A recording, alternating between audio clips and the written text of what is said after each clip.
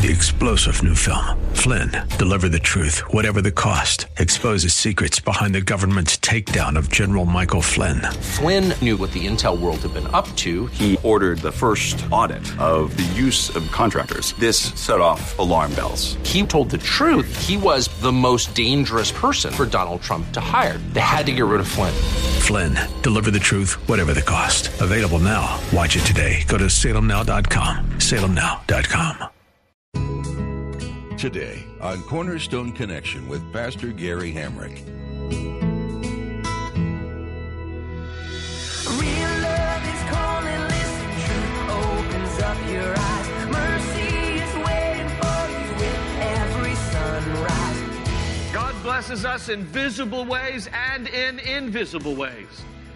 God blesses us in tangible ways and intangible ways. God blesses us in good times, hear me on this, and He blesses us in bad times. Because it's sometimes in those bad times that I cry out for Him and I find a deeper fellowship with my Lord. And in that is blessing. God blesses us in a multitude of ways.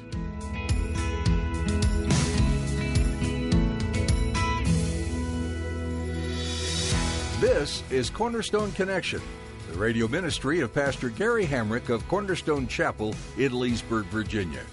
Pastor Gary is teaching through Psalms. The word blessing is thrown around so regularly in Christian circles that it is often misused and becomes cliched. It's easy to lose the meaning of the word, taking the richness of God's grace towards us for granted. We should strive neither so yearn for God's blessings that we lose sight of God as the giver of all good things, nor to neglect the truth that God does desire to bless us, even in tough times. In today's message, Pastor Gary will remind us that every good and perfect gift comes from God. He desires what's best for us. Well, let's join Pastor Gary in the book of Psalms, chapter 128 through 130.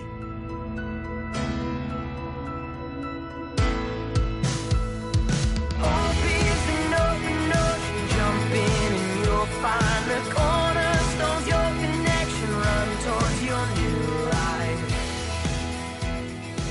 That's the danger. The pursuit of those things as the ends and a means to an ends, rather than Christ being the end of everything.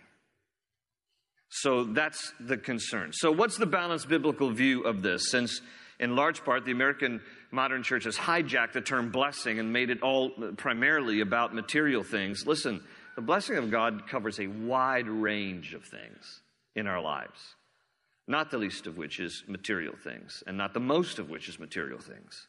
So let me just do a quick survey through the Bible so we understand the context of the word blessing is used. The first time that we see the word bless in the Bible is Genesis 1:22. It's when God blessed creation, and it says in verse 1 in chapter 122 of Genesis, that God blessed them and said, "Be fruitful and increase in number." The next time that we see God uses that word blessing is in Genesis 9:1, when it says God blessed Noah and his sons. You see it again as the central element of God's covenant with Abraham. In Genesis 12:2 and 3, he says, "I will make you into a great nation, and I will bless you. I will make your name great, and you will be a blessing. I will bless those who bless you, and whoever curses you I will curse, and all peoples on earth will be blessed through you." All through the Psalms, just giving you a few examples. Psalm 32:1, "Blessed is he whose transgressions are forgiven."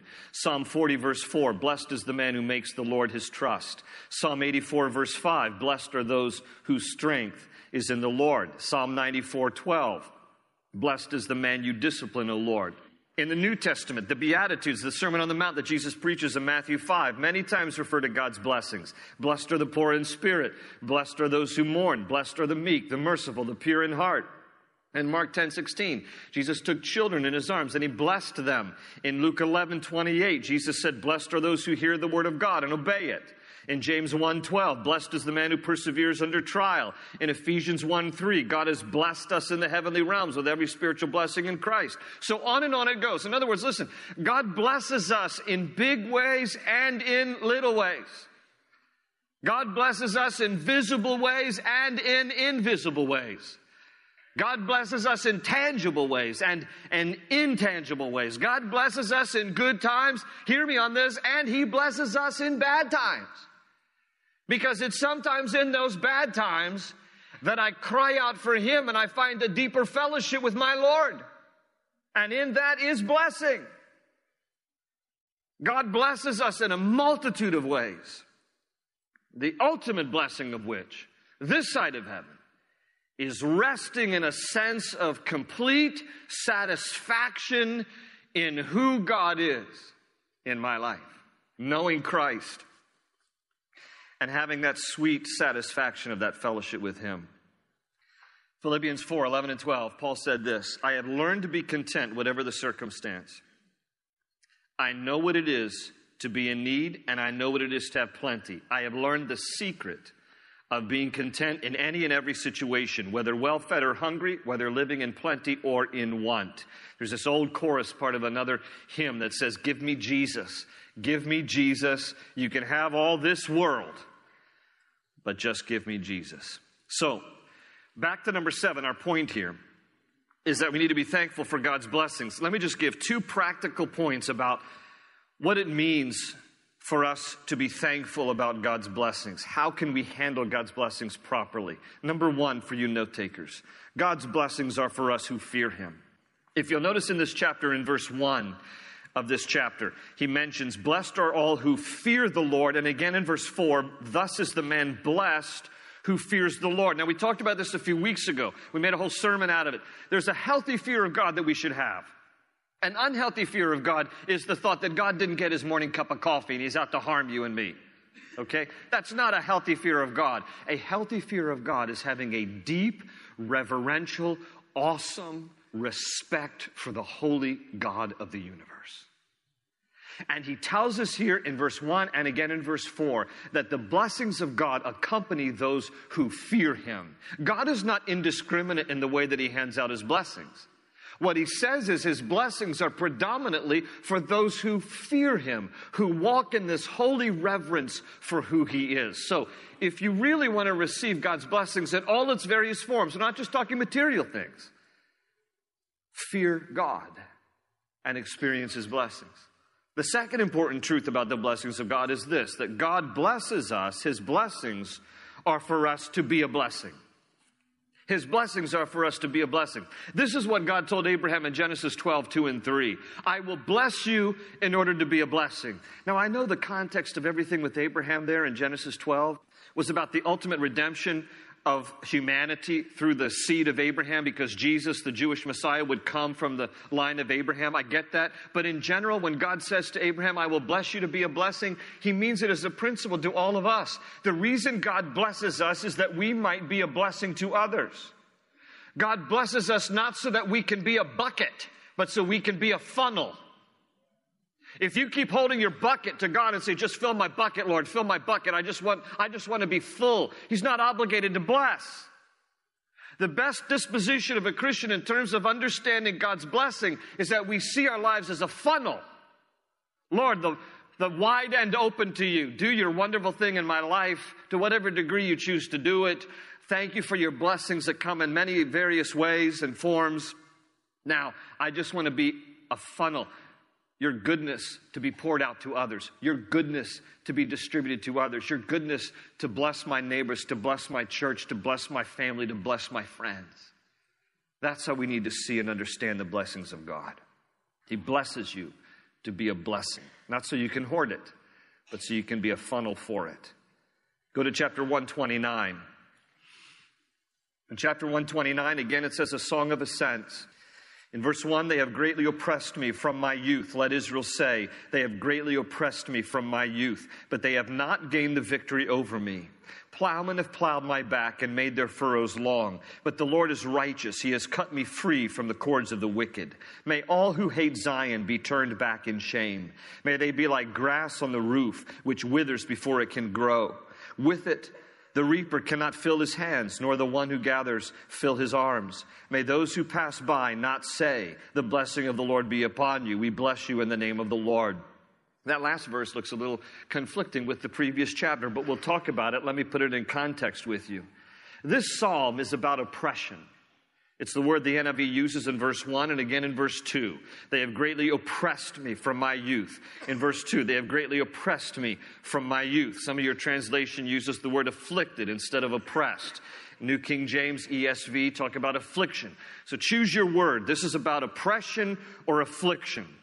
And in the context, it refers to the various times when Israel was oppressed by her foreign nations, by people groups that came against her. Particularly, this psalm is most likely a veiled reference to the 400 years that the Jews spent as slaves in Egypt.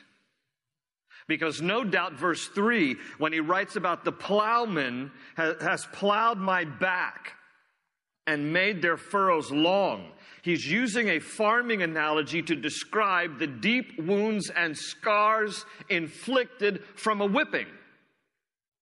That's what he's talking about.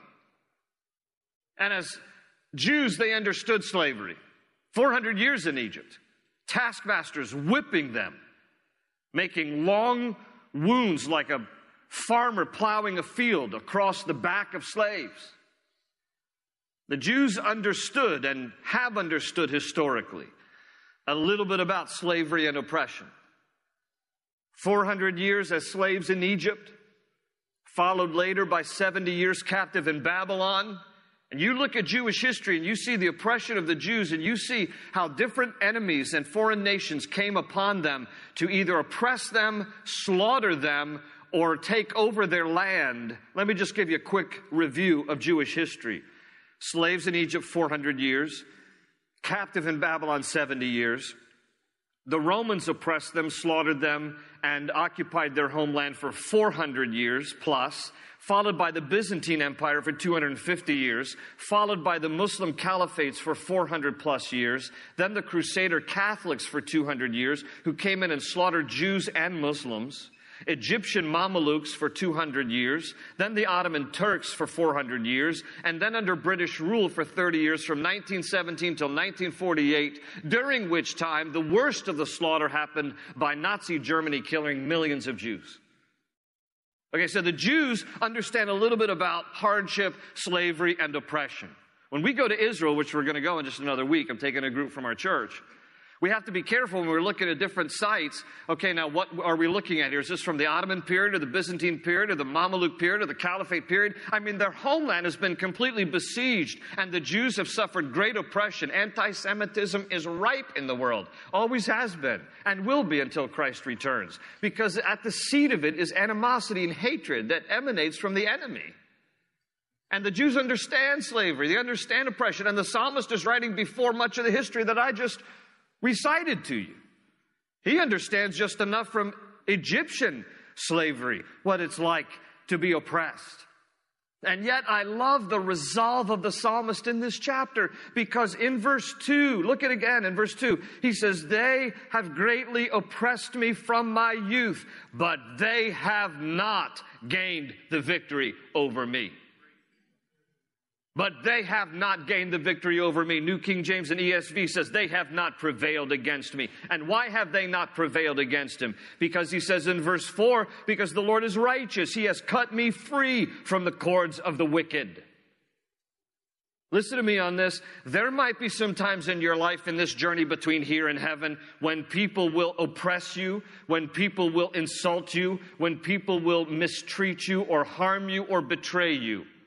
Okay, it's sin. Slavery, oppression, injustice, it's all sin. But because sinful people occupy this world, sinful people will do sinful things to other people. And if somebody does something to you sinful, okay, give them to God and move on. But do not let what people do to you rob you of your future because of what they've done to you in your past. That's what the psalmist is saying here. I've been afflicted. I have the scars on my back to prove it. But they have not gained the victory over me, because the Lord has cut the cords of the wicked that kept me bound. He said, I'm heading to Jerusalem. I'm going to sing unto the Lord. I'm going to serve and worship the righteous one who has set me free from the bonds of the wicked. Okay, people have done what they've done to me. I've got the scars to prove it, but I'm going to worship the one who sets me free from my past and the offenses done against me. Amen? That's the God we serve. The Christian life is about persevering, and it's about trusting God with the outcome. So it's number 8 on our list. Persevere through tough times and trust God with the outcome. In 2 Corinthians 4:8-10, Paul says, we are hard-pressed on every side, but not crushed. We are perplexed, but not in despair. We're persecuted, but not abandoned. We're struck down, but not destroyed. He says, we always carry around in our body the death of Jesus so that the life of Jesus may also be revealed in our body. And then I love the raw emotion of the psalmist at the end of this chapter, because then he starts to pray for the one who did all this oppressive stuff against him. And between verses 5 and 8, he says in verse 5, basically summarizing his points, the prayer that he prays about those who have been oppressive to him. In verse 5, he says, Lord, may they be put to shame. Put them to shame, Lord. And then he says in verses 6 and 7, may they be short-lived like grass that withers. And at the end, in verse 8, he says, may they never have God's blessings. Lord, I pray that people will not walk by them and say, well, the Lord's blessing be on you. No, because of what they've done to me. And I just love the raw emotion, because truth be told, when people wrong you, insult you, do something against you that is sinful, there's a right way to pray. Now, there's a wrong way to pray, but there's a right way to pray. Lord, I give them to you. You do with them as you wish. But thank you for your grace and your forgiveness, and thank you for your healing balm in my life. You are the ones who've cut the cords free from the bonds of the wicked in my life. And I'm not going to be held back because of what someone else has done to me or against me. I'm going to worship the one who cuts the cords free and sets me free. So, Lord, you have your way, but thank you for your mercy in my life. The last chapter we'll look at here is chapter 130. If you'll turn there together with me, chapter 130. Again, a song of ascents. He says in verse 1, out of the depths I cry to you, O Lord, hear my voice. Let your ears be attentive to my cry for mercy. If you, O Lord, had kept a record of sins, O Lord, who could stand? But with you there is forgiveness. Therefore you are feared. I wait for the Lord. My soul waits, and in his word I put my hope. My soul waits for the Lord more than watchmen wait for the morning, more than watchmen wait for the morning. O Lord, put your hope, or rather, O Israel, put your hope in the Lord, for with the Lord is unfailing love, and with him is full redemption. He himself will redeem Israel from all their sin. By the way, just as a little footnote, it is told that John Wesley came to faith because of Psalm 130, what we just read here. All of this reference to mercy and forgiveness of sins and hope in the Lord. Chapter 130 in the book of Psalms is considered one of the 7 what are referred to as penitential psalms. There are 7 penitential psalms in this book of Psalms. Chapter 6, 32, 38, 51, 102, 130, and 143. Basically, a penitential psalm is a psalm about confession, repentance, and forgiveness. And this is one of those chapters. The psalm opens up here in chapter 130 with a heaviness. It's a profound heaviness. The psalmist is deeply distressed and convicted about his personal sin. And we see at the end of the chapter, he's also concerned about the national sin of Israel. But he starts with himself. He talks about the heaviness that he's under, the weight of his sin. And it's become so burdensome. He's under such heavy conviction that the weight of his sin has brought him low. That's why he starts out in verse 1 by saying, out of the depths I cry to you, O Lord. Because he's in a pit. He's in a depth of despair over his own sin. He knows it. You ever felt like that? You ever been in such a heavy place and you felt like you were just literally in the depths of despair? And you know it's not because of anybody else's fault, it's your own. I've been there. I can point to different times in my life. The heaviness and the conviction of my sin made me feel like I was in such a pit of despair. The psalmist starts out by saying, out of the depths I cry to you, O Lord. And what does he cry to God for? In verse 2, mercy. He says, let your ears be attentive to my cry for mercy. That word mercy in the Hebrew is from a Hebrew word, hanan. The root word hanan means to stoop down and show kindness to another. The psalmist is saying, Lord, please stoop down and show kindness to me. The weight of my sin is too heavy. I'm crying to you from the depths. I cry aloud to you. May your ear be attentive to my cry. Stoop down, please, Lord, and show kindness to me. This is the same word, mercy, that David would write at the beginning of Psalm 51, right after he was confronted by Nathan the prophet about his own sin of adultery with Bathsheba. Remember that? David would then pen Psalm 51, first words out of his mouth onto the paper. Have mercy on me, O God, Psalm 51:1. Have mercy on me, O God, according to your unfailing love, according to your great compassions, he says. Blot out my transgressions. Wash away all my iniquity and cleanse me from my sins. Blot out, wash, cleanse. David understood the filthiness of his sin, so he cries out to God. First words, he says, oh, have mercy on me, God. Stoop down and show me kindness. Because my sin, I know, is not only grievous to me, it's offensive to you. Show me kindness, Lord. And the psalmist says here in verse 3, he says, if the Lord kept a record of our sins, who could stand?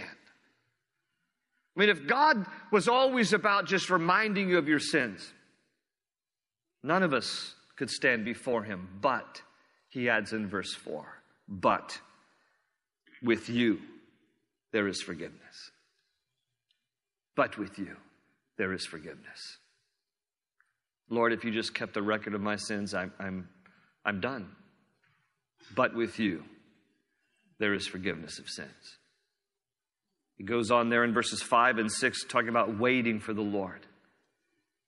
In verse 6, he repeats this phrase twice, more than watchmen waiting for the morning. More than watchmen waiting for the morning. Why does he use that analogy? The reason is because in those ancient cities, watchmen would stand guard on the city walls, and at nighttime they would try to do the best they could to peer through the darkness to see any advancing enemy forces. One of the best things for the watchmen was to know that their duty was over at the dawn of the morning sun. More than watchmen wait for the morning to find relief so that they can just find rest and relief, the psalmist is using that to express basically this: Lord, I need your forgiveness so I can find relief for my soul, because your forgiveness is like the dawn of the morning for my soul. Lord, forgive me. More than watchmen wait for the morning, I find relief like the dawn of the morning sun for my soul when you bring forgiveness to me. God is a forgiving God. And point number 9 on our list for today is remember that forgiveness is only a prayer away. Forgiveness is only a prayer away. Quoting from another great hymn of our faith, It Is Well With My Soul, there's a stanza where Horatio Spafford wrote this: my sin, not in part, not a little bit, but the whole, is nailed to the cross, and I bear it no more. Praise the Lord, O my soul. Along this journey between here and heaven, there will be times that we will be in desperate need for God's forgiveness. I'm not talking about getting saved over and over and over again. I'm talking about just being right with God. And when we sin against him, of crying out to him and asking him to forgive us, and God always graciously forgives us. If we confess our sins, he is faithful and just to forgive us of our sins and to cleanse us from all unrighteousness. He is a forgiving God. So run to him when you sin. Hope is an open ocean, jump in and you'll find the cornerstone's your connection. Run towards your new life. Each psalm we read is intended to point us to one thing: the sovereignty of our Creator. Through pain, tears, joy, and praise, we meet a new characteristic of God with each new chapter. Though we don't know the melodies that accompany this collection of old, we benefit from the deeply passionate and poetic words. We hope your soul has been touched by the teaching you heard today on Cornerstone Connection. Pastor Gary Hamrick will return soon with more from this Old Testament book. But in the meantime, you'll be able to find additional messages at cornerstoneconnection.cc. We'd like to encourage you to download our mobile app while you're there, so you can stay connected to God's Word wherever you happen to be. each day can be made brighter by the love and power of our Lord. And it's so convenient to have it right at your fingertips. If you live in or are visiting the Leesburg area, we'd love for you to come be a part of our weekly worship services on Sundays. Cornerstone Chapel meets at 8:30, 10, and 11:45 a.m. each week. Or try our Wednesday night Bible study at 7 p.m. For directions and more information, visit cornerstoneconnection.cc. That's all for today, but be sure to join us next time for another in-depth look at the Psalms, right here on Cornerstone Connection. They say you're a wandering soul, that you've got no place to go, but still you know, you're not alone. Real love is calling, listen, truth opens up your eyes. Mercy is waiting for you with every sunrise. Hope is an open ocean, jump in and you'll find the cornerstones, your connection, run towards your new life.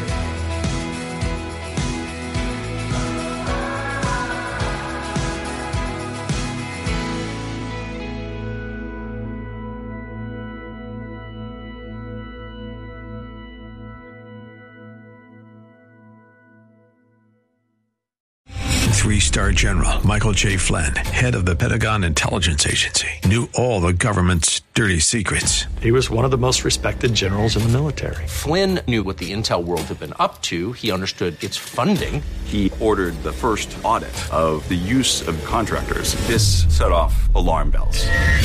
The explosive new documentary, Flynn, Deliver the Truth, Whatever the Cost, uncovers the facts behind this scandal. Flynn told the truth. He was the most dangerous person for Donald Trump to hire. I find out the worst enemy that I'm going to face in my life is right here in America. They took my assessment and they wanted me to change it. And I was like, I'm not changing it. They had to get rid of Flynn.